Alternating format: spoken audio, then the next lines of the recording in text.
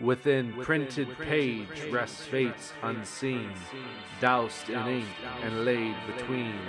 Shadows lurk within your findings, to other realms and beyond the bindings.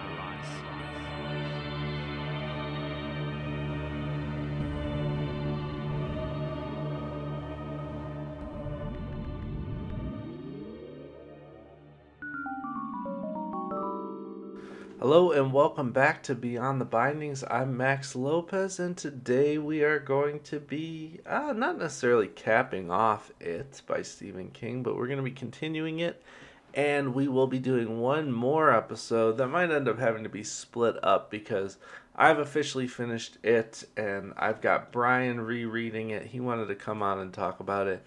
I think we could probably get quite a bit of conversation out of it, so we don't really have any plans. I'm gonna go over to his house. He's gonna set up his little studio situation. We're gonna see what we get out of it. Maybe it'll be one big episode. Maybe I'll have to break it up into parts. It doesn't really matter, but no, regardless, I'm excited about it, and especially because episode 1, I just kind of went over the first 3 parts. I didn't get into any of like my perceptions and any. I got more into I would say, kind of the fine details. I just kind of cover the story, essentially, which usually I go for, tail end of the episode or sometimes a full episode, just kind of hit for the theme. But I'll tackle that a little bit today, but I'm going to really tackle it mainly with Brian and kind of talk about characters, character development, King's style in it, what makes it unique and what makes it unique compared to other King books, because it very much so, it kind of is in its own little weird realm, and boy can it get weird.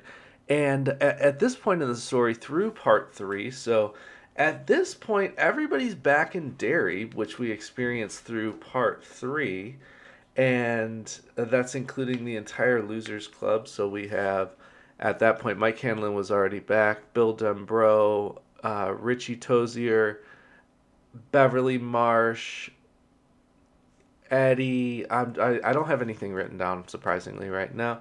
I guess I could just open up my stuff. It doesn't really matter. Eddie, Stan Uris killed himself, so he's not there. And that, I believe, is everybody. I believe I'm correct in there.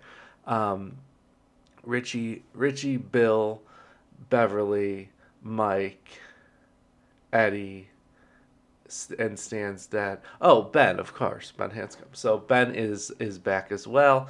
And this is kind of the cool, interesting part of it, is where he starts telling these stories even more simultaneous than he was before, where throughout parts 1 through 3, everything is told in the way of, like, you get a chapter of the 50s, and then you get a chapter of the 80s, 50s, 80s. Now, going through this, and especially going into part 5, the Ritual of Chud, you are fully getting a chapter goes from section to section, will be split in that way. And it's pretty cool the way that he continues to weave these stories. The last episode I described it as, if you can think of 5, these threads. Each character is a thread. They have their thread as a kid, they have their thread as an adult, and he's starting to lay them over each other at this point. And these connections are becoming even more close, which is really kind of the interesting part of it in comparison to a lot of his other stories, which in this degree, like, I would say the only book that this can compare to as far as like true character development for a good amount of characters is The Stand, as far as Stephen King's concerned. I'm going to set The Dark Tower completely aside, although I believe that our full quartet in The Dark Tower is incredibly well developed and incredibly well realized, especially going into the 7th book. But I would say the only thing that compares to it in that way, as far as that development of a larger number of people, both on the front line as our main characters, or as supporting characters, or even villains outside of it, or Pennywise himself or herself, or however you want to look at it, because it is kind of this weird thing, especially when we get introduced like fully to what Pennywise is, or what it is officially at the end of the story. So this is kind of a cool part going into part 4, which is called July of 1958, and this entire section here is just the 50s. And then when we go into part 5, that's when we get that inclusion of both the 50s and the 80s at one time through a part, which is really, really cool. Now, this starts with a very essential section. It's titled The Apocalyptic Rock Fight, where Mike Hanlon is being chased down by Henry Bowers and his crew of flunkies, essentially. And this is such an important part because this is Mike's first introduction into the Losers Club as kids, which is really, really important and obviously really, really essential in the binding of these two tales, as Mike is the person who calls the Losers Club, reminds them, doesn't really remind them, but plants the seed of the reminder of what Derry was, because at that point, before they got that call from Mike, none of them knew what they didn't know any of the happenings in Derry. They had completely forgotten it. It's some connection between the town and what the stranglehold that it has over the town, which is very interesting. And surprisingly enough, unless you've read the story before like I have, the losers actually do win the apocalyptic rock fight, which is pretty amazing. And that kind of stems forward into this bond that they all have, and their relationship continues to grow, and that fostering of just companionship is essential. And honestly, a huge theme in this story is companionship and love, just in general, love even in its most simple form of just the love we have for somebody that we care for deeply. And it's really, really important in the story, and continues to become more and more important all the way up into the very, very end, which is really cool. Even the very final scene with Bill Denbrough and his wife Audra is like helping to show the bond that we can create with one another and what that effect can have on each other, and how we can grow out of bad or sticky situations because of those bonds. And I find that very interesting and super cool in regards to how he continues to find new ways to do that in this one story. Now, granted, the copy that I'm staring at right now that I got from the library is nearly 1,200 pages long, so it's not like he has a limited amount of time to build those relationships. But the fact is that he does, and he makes it so real. It's just so, like, a lot of authors and a lot of filmmakers and anybody who's worked with the story before does a good, not everybody, but a lot of the well-known ones do a great job at making those characters seem real, right? And you think about like, wow, to the point where you don't even think about it because it's just kind of the norm now, where in King's world, things are so developed, like almost too much about some characters, the main characters and the background characters, where like sometimes there's like somebody who wanders into the story isn't going to play this huge significant role, but for some reason by the end of their section you know more than you ever need to know about that person.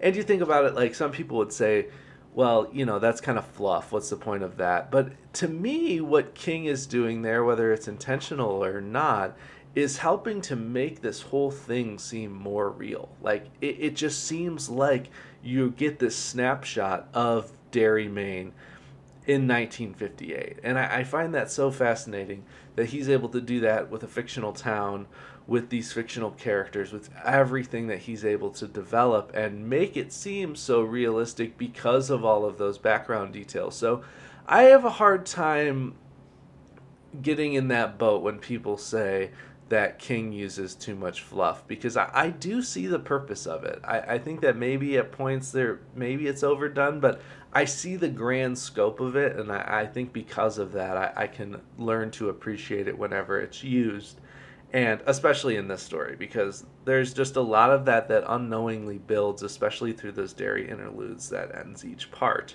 Now, the next section, or the next chapter, is called The Smoke Hole. And the reason I'm going over it chapter by chapter just in this part here is because the smoke hole is essential, because through research, the Losers Club had learned that Native American tribes had done this ritual in where they would create this kind of lodge and smoke out the lodge, and essentially it was like the people, the highest people in the tribe would go into this lodge and they would light a fire, and it was basically like King of the Hill, Last Man Standing, and the last person in the smoke hole is said to have some sort of vision. So they had this kind of background idea, kind of fail safe, that if they were to do this, they could potentially end up with information and learn something that they need to know in order to defeat it. Now, it's funny looking at them in this way because they're 11 at the time, so you think of them as like, there's any number of things that they could have come across, and they came across this one idea, and you're, as an adult, like, this is a terrible idea. Knowing the story, it's a little bit different, but at the same time, one of those things where if you could imagine telling your parents, like, oh, I'm going to go off into the Barrens and dig a hole, and in our little fort down there, we're going to light a fire and smoke ourselves out. And interesting enough, Mike Hanlon and Ben end up having the Mike Hanlon and Richie, I believe. I'm sorry, I messed that up. Yes, it was Mike Hanlon and Richie who get the smoke hole experience happens to, which is pretty interesting. And essentially at this point, this is where you learn like where it came from, which is really cool, and like something that I guess is not like super well defined in the story. Like, he doesn't go into like incredible detail, but you learn that they end up basically back in like a prehistoric time, and they're having this vision of something like breaking through like a dimensional barrier and crash landing in what will eventually, millions of years later, become Derry, Maine. And that is essentially how the It entity got there in the first place. And that's also when you learn that it's so ancient, and that's why Derry is basically just like this sick place. Like, it has festered in this area for so very long that it's inevitable that it's going to continue and kind of just suck the life out of everything that it can and feed, basically, because that's what it's doing every 27 years. When it comes up, it is essentially just feeding so that it can go back to ground and continue.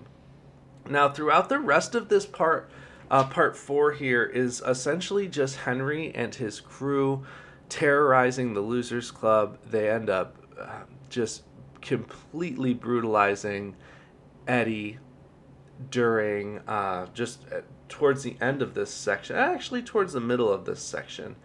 And then a lot of other things happen, like the addition of this character named Patrick Hockstetter. And Patrick is like, honestly, if this book does some weird things at the end, like this story, it goes places where will always be argued if it was needed, and things that we're not even going to get into. I'll very loosely brush over it there at the end. But if Patrick was the main antagonist, the role that Henry takes in this story, we would just be in for just a very weird ride, because Patrick is a incredibly strange character. Honestly, Henry's not necessarily strange. Henry's twisted, and as the Losers will call him, crazy. But Patrick is deranged, and it's a very interesting character that he builds out of him as well. And in my personal opinion, the most brutal death in this entire story. It is very, very graphic, and Beverly witnesses the whole thing. Some weird stuff happens before. Kind of one of those moments where you're like, Steve, like, I don't know, man. I don't know if that was essential. Like, I don't know if we necessarily needed that to better understand, like, what's, like, everything going on with Patrick. But you added it, and I read it because it was a part of the story, but it was a little bit weird, man. I don't know. There's a lot I've read of Stephen King, and I've read it, many of his books, and there's been several times where I'm like, oh, well, that's getting close to that line there, my friend. And it crosses the line like twice. I would say it definitely crosses the line into like, ooh, like, I read it, but I don't know, man, that was kind of weird. I don't necessarily see the point of it. I can understand part of it, but I don't think it was necessary, and it definitely, I'll get more into this later, but it's interesting. And then This goes through. They end up actually going into the house on Neibolt Street and confronting it for the first time. They've spent some time creating these silver bullets. It's a whole section of this chapter here. And Beverly, who's got like got a really good she's got a really good shot. They have her like ready to man why can't I'm slipping my mind here, slingshot, yeah. And it's an interesting scene, and this is the part here at the end of part 4 where you truly understand that they have some sort of advantage over it. And at this point you're really unsure of it, and even towards the end I think you have to really read into the major theme, the several major themes, to kind of understand the power that they've always had over it and that they continue to develop throughout the entire story, because that's essentially what I saw through this, is they were able to take that and continue to build it, and that's how you were able to defeat it. Because I mean, this thing, long story short, they win at the end, which isn't always necessarily set in stone in a Stephen King book, but that's what happens here. If you're listening to this podcast, you're either never going to read it, or you already have, or you've seen the movie, but they win. And what they develop over the course of the story that he continues to build, that I've talked about already, is, I believe, the reason that they were able to beat it. Now, it doesn't make it easy, but it's the reason they were able to beat it. Now, going into part 4, we get our 4th Derry interlude. Not our last one. There's one at the end of part 5, at the very end of the book. But part 5 is titled The Ritual of Chud, which is something else that they figured out from ancient lore, which is essentially a ritual that they're going to use to defeat it. And this is a very weird ritual. I've talked about it once on the podcast. They end up going into the Ritual of Chud in the new mystery novel that he wrote called Later. Kind of interesting. I did that very, very early in the podcast. I like that book, by the way. And so the Ritual of Chud is essentially like you latch on to the other person's tongue and bite down. Like you essentially like go to kiss them, but then you bite each other's tongues somehow. But what you learn in it is like, that's actually like this mental game that you play. And so that's what they learn they're actually going to have to do in order to beat it as an entity. So we go through in part 5, and we're getting this mix of both the adults and the kids. That's what's really cool about this. This is what I don't understand about why they didn't do this in the movie, is that they could have done it. It could maybe would have still been 2 movies, but in the newest It, for example, I can't remember the old one very well. I plan on watching it this week. But in the newest It, they tell the kid's story first, part 1, and then part 2 is the adult story. I liked it. It's really good, actually. I mean, I thought it was really good. But the way he weaves this is doable on film. I don't understand why he doesn't do that. So it lives in the sewers. It lives really, really far beneath Derry, and the only way to access kind of its little domain is through the sewers.